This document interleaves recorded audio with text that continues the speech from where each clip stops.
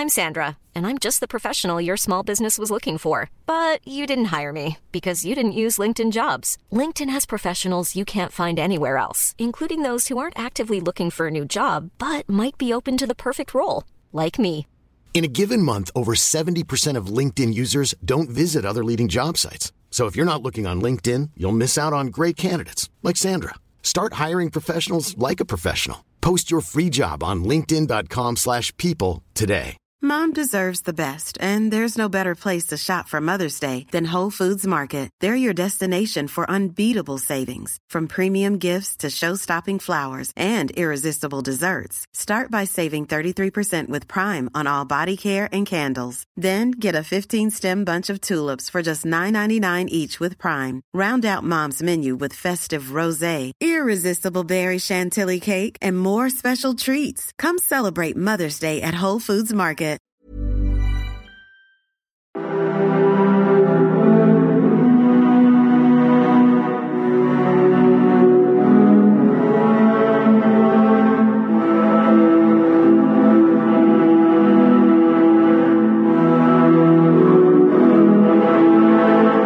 Hi there and welcome to the Explaining History podcast. In this episode we're going to look at the Italo-Turkish War, and we did a podcast a couple of weeks ago on the lull in tensions up to 1911 and then the resumption of tensions that year, which gave opportunity for Italy to launch a highly opportunistic war against the Ottoman Empire in order to seize the provinces that comprise present-day Libya. Now, in the previous podcast, we talked about how Europe's moment of declining tensions was interrupted in 1911 during the Second Morocco Crisis, or the Agadir Crisis, as it's also known. This was the second attempt by Germany under Kaiser Wilhelm II to intervene in the affairs of France in Morocco, and this time it had the potential of being a far quicker route to general European war. The British stood by once again by their French Entente partner and were willing to go to war with Germany, partly because of the previous half-decade of naval tensions between the two, even though there had been some effort put in by Bethmann Hollweg into decreasing those tensions. The opportunity that was presented to Italy in this period of time, the distraction that the Morocco crisis presented, gave Italy a unrivaled chance to develop itself as a colonial power. Italy, only a nation-state till 1870, was something of a latecomer to the colonial game, much as Germany had been, and both countries saw the acquisition of colonies. And this was not just a governmental position, but a broadly popular cultural one. The acquisition of colonies as part of the cementing of great power status, the particularly in Italy, the chaotic and divided nature of Italian society, both culturally, linguistically, and economically between North and South, empire could be the force that bound all that together. Italy saw influence in Libya and even colonial control over Libya as compensation for the acquisition of colonies by other European powers. In the previous podcast in this theme, we talked about this idea that since 1885 and the Berlin Conference on Empire and Africa, there had been a precedent set that European powers, in order to prevent there being any objection to colonial expansion, such as, for example, in this example, France's expansion into Morocco, that European powers would agree to compensate one another, and their rival ambitions would be satiated by handing out and passing off of colonial territory. Italy saw Libya as its due compensation for agreeing to allow France to occupy and to become a full colonial power in Morocco. The French, of course, looked at the Italians, a secondary power within Europe, with somewhat disdain and asked themselves, perhaps rationally, why it is that they should be compensating Italy. But in general, all powers were distracted. The French and the Germans were at loggerheads over Morocco. The British were readying for war with Germany. And Russia was highly anxious about the status of the Dardanelles Straits that led from the Mediterranean all the way through the Bosphorus and into the Black Sea. The navigability of those straits in the run-up to the First World War became a greater and greater question for Russia. Had there been any possibility of the straits being closed by the Ottomans, it would have led to immense economic crisis for Russia, as it was one of Russia's few conduits, waterway conduits out into Europe, what with most of the other ports being frozen over during winter. This becomes a key crisis during the Italo-Turkish War. So there is virtually no power in Europe, not Germany or Austria even, who have no moral high ground following the decision to allow Austria to annex Bosnia, that will stand in the way of Italy's conquest of the two provinces, Tripolitania and Cyrenaica.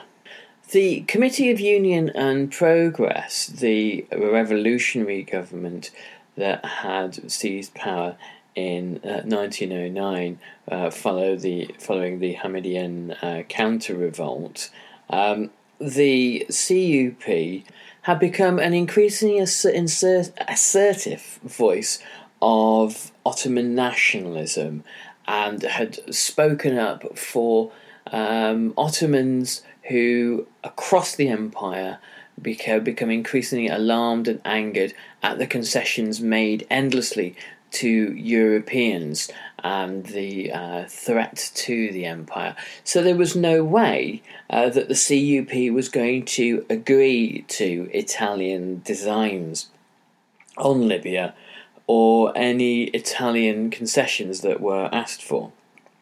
The Italian government provoked a crisis with the Ottoman Empire by demanding the right to renovate Tripoli harbour.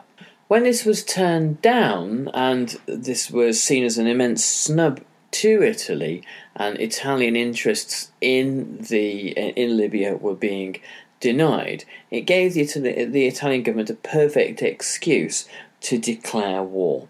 On the 23rd of September, the Italian Foreign Minister, Antonio San Giuliano, sent a letter to the CUP, to the Sublime Porte in the Ottoman Empire, in Constantinople, that protested this and also said that Italian citizens were being mistreated in Tripoli. This was followed by another ultimatum saying that the Ottoman government should agree within 24 hours to an Italian occupation of Tripoli and Cyrenaica, and this, when it expired, gave the pretext for war. So it was pretty flimsy stuff. There was virtually no justification for Italy's actions. It was pure opportunism, but nothing less opportunistic than most of the actions by other European colonising powers in Africa, not to put them, Italy or any other European, on any different moral playing field. The problem for Italy, of course, is that the two provinces of North Africa were useless even to the Ottomans. They were very, very thinly populated. There were a number of ports along the Mediterranean, Tobruk, Benghazi, Derna, and Tripoli that were useful, but for the majority of the interior, there was virtually nothing there. Of course, oil hadn't been discovered there. The majority of the land was desert, and the peoples of that land were the Sanusi Bedouin tribes, who had been able to continue their lifestyle since really the Middle Ages. They had been untouched by modernity and existed as they had done 500 or 600 years earlier. The Ottomans wanted to hang on to these provinces for largely sentimental reasons, to continue the claim that the Ottoman Empire existed on 3 continents: Africa, Europe, and in Asia, though the European bit of that is becoming increasingly tenuous too. In the Anglo-French, or largely Anglo-French-led scramble for Africa, no other colonising power had laid its claim to Libya, and this should have been something of a clue for Italy. But there was more a sentimental and romantic and idealistic vision attached to Italian imperialism than there was anything that was embedded in deeper economic or strategic sense. And Italy found that it had to invest heavily in the fight that was previously thought to be easy and straightforward. Italy was not looking to take on a formidable opponent. There were 15,000 regular Ottoman troops in the 2 provinces. These were divided into 1 cavalry regiment, 1 field battalion, artillery battalion, and 4 infantry regiments. And these defences were faced with 34,000 amphibious troops and the Italian Navy. And in addition, the Italians began to shell Tripoli on October the 3rd. They landed 1,700 troops and occupied the city, meeting very little serious resistance. However, when more troops landed at Tobruk, this was unopposed as well. There were 20,000 Italian troops that had landed at Tripoli by mid-October and Tobruk. And then on October the 23rd at Benghazi, fierce fighting began.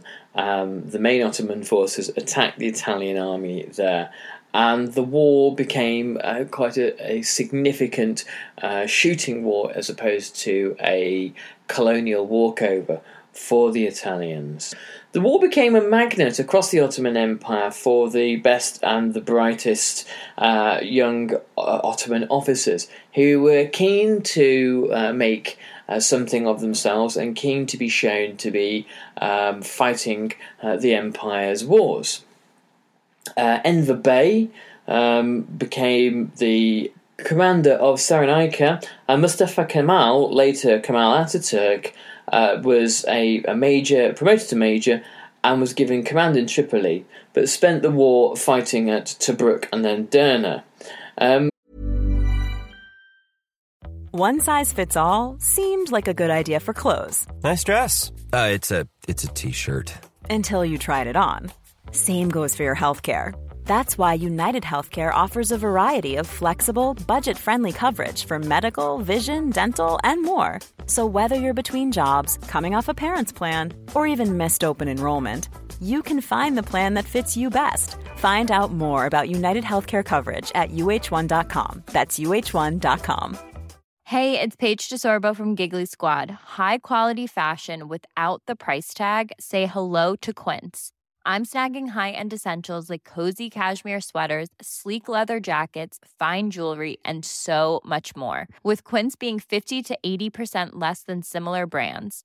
And they partner with factories that prioritize safe, ethical, and responsible manufacturing. I love that. Luxury quality within reach. Go to quince.com/style to get free shipping and 365-day returns on your next order.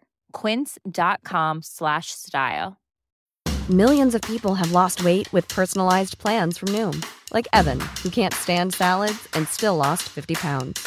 Salads generally for most people are the easy button, right? For me, that wasn't an option. I never really was a salad guy. That's just not who I am. But Noom worked for me. Get your personalized plan today at Noom.com. Real Noom user compensated to provide their story.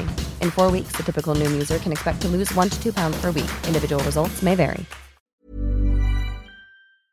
The Italians controlled the waterfront, they controlled the coast, they controlled ports, and in doing so they were backed by artillery and naval guns. However, these don't fire very far inland, and it was the inland, the desert really, that the Ottomans occupied.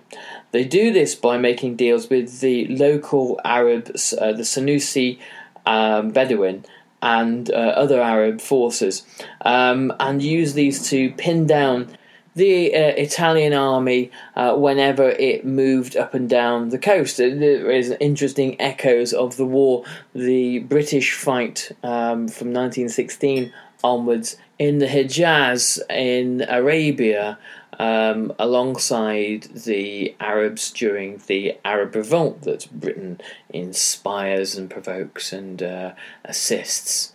The result for the Italians is that their simple, cheap, easy walkover starts to become incredibly expensive.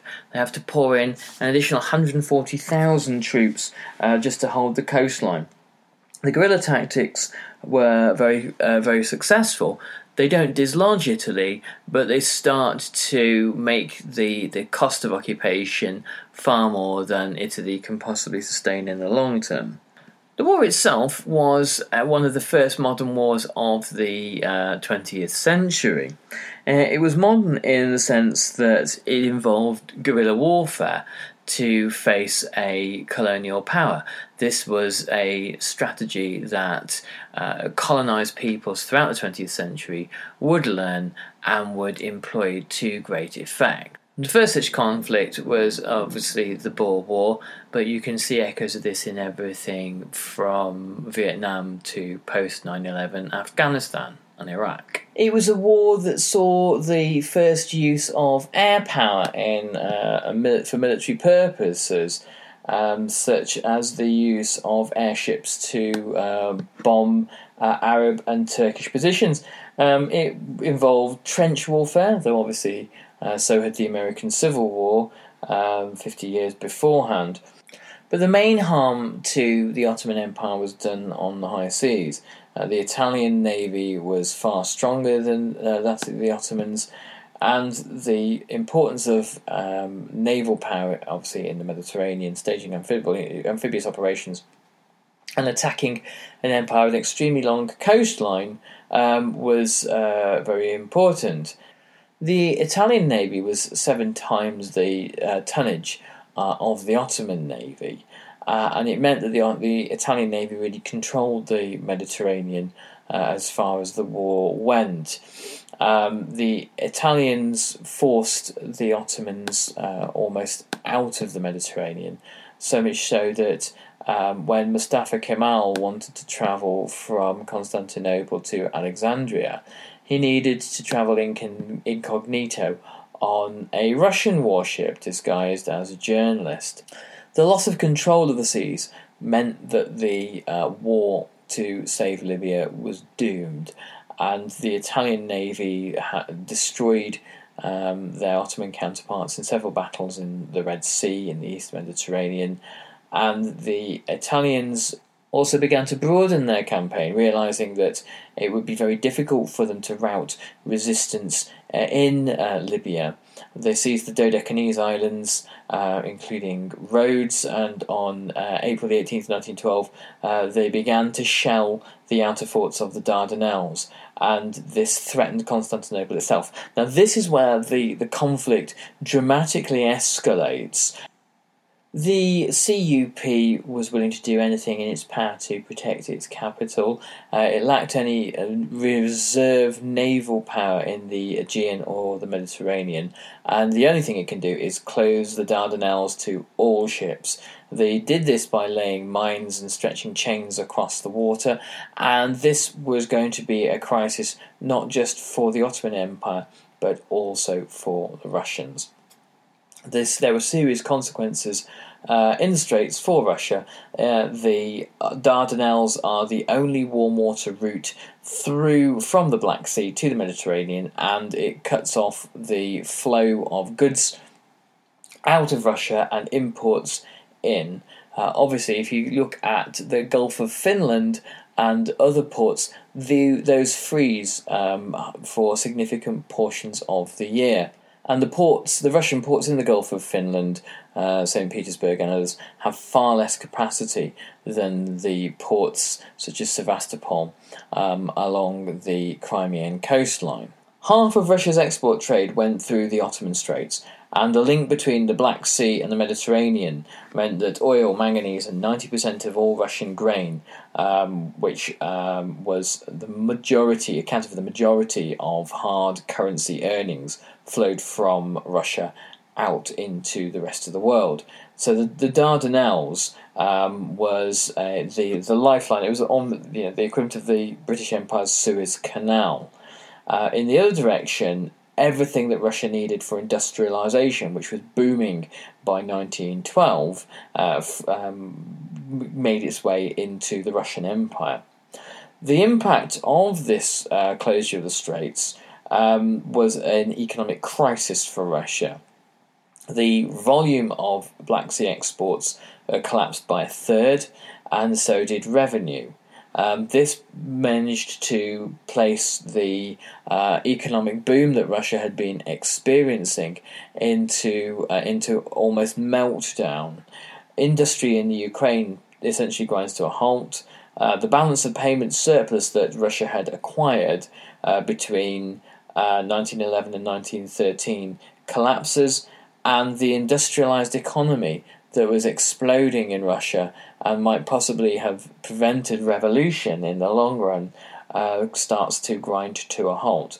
There are a series of crisis meetings about the closure of the Straits, and there was a plan to build dreadnoughts in the Black Sea and to have amphibious landings along the Bosphorus, with the end goal of seizing the Dardanelles for Russia and forcing the Ottoman Empire forever out of the Straits. The Ottomans began to rapidly rearm. They placed orders with British shipbuilders for dreadnought battleships that would help them to fend off the threat of Italy, or perhaps even Russia, or any other contender. This creates a regional arms race.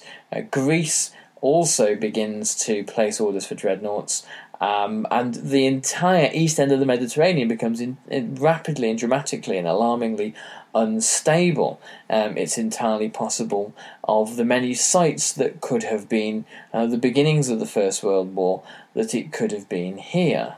The long guerrilla war that Italy now faced in Libya was met with brutal repression, as any imperial power faced with a guerrilla insurgency normally tends to behave.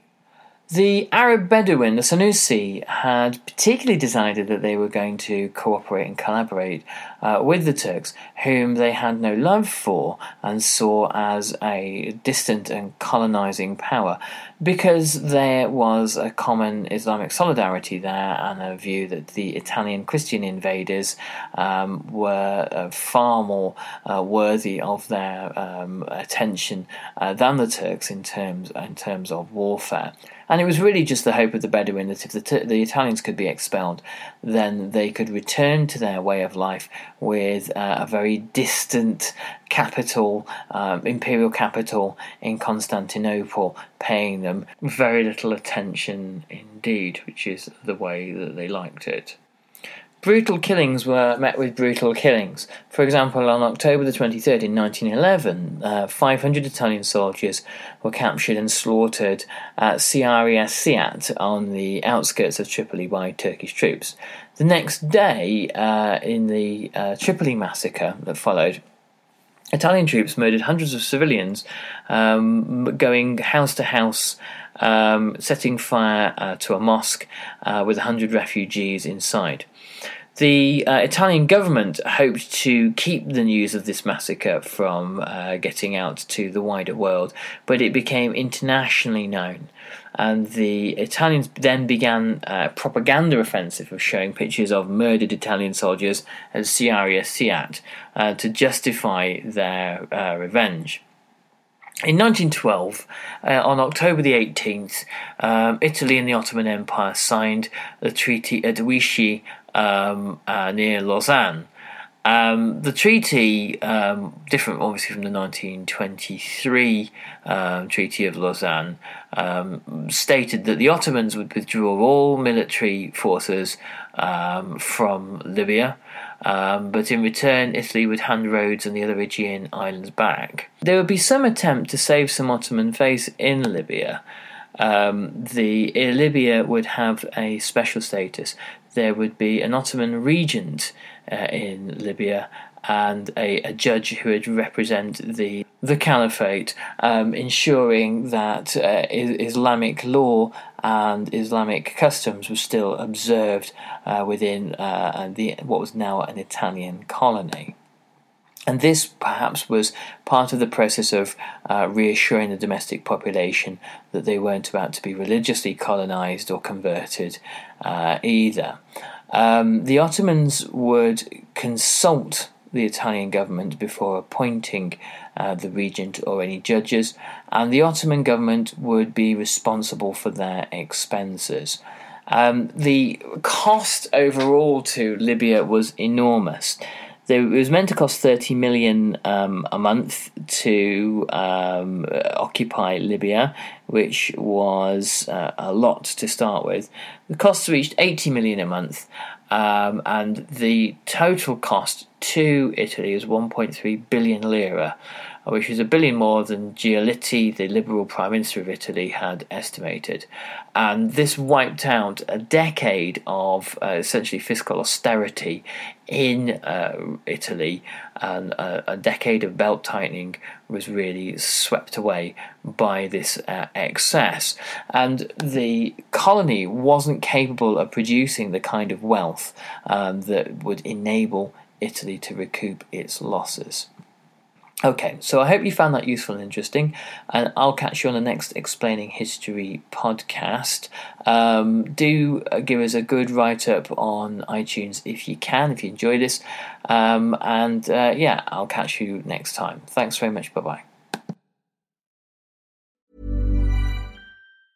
Mom deserves the best, and there's no better place to shop for Mother's Day than Whole Foods Market. They're your destination for unbeatable savings, from premium gifts to show-stopping flowers and irresistible desserts. Start by saving 33% with Prime on all body care and candles. Then get a 15-stem bunch of tulips for just $9.99 each with Prime. Round out Mom's menu with festive rosé, irresistible berry chantilly cake, and more special treats. Come celebrate Mother's Day at Whole Foods Market. Even when we're on a budget, we still deserve nice things. Quince is a place to scoop up stunning high-end goods for 50 to 80% less than similar brands. They have buttery soft cashmere sweaters starting at $50, luxurious Italian leather bags, and so much more. Plus, Quince only works with factories that use safe, ethical, and responsible manufacturing. Get the high-end goods you'll love without the high price tag with Quince. Go to quince.com/style for free shipping and 365-day returns.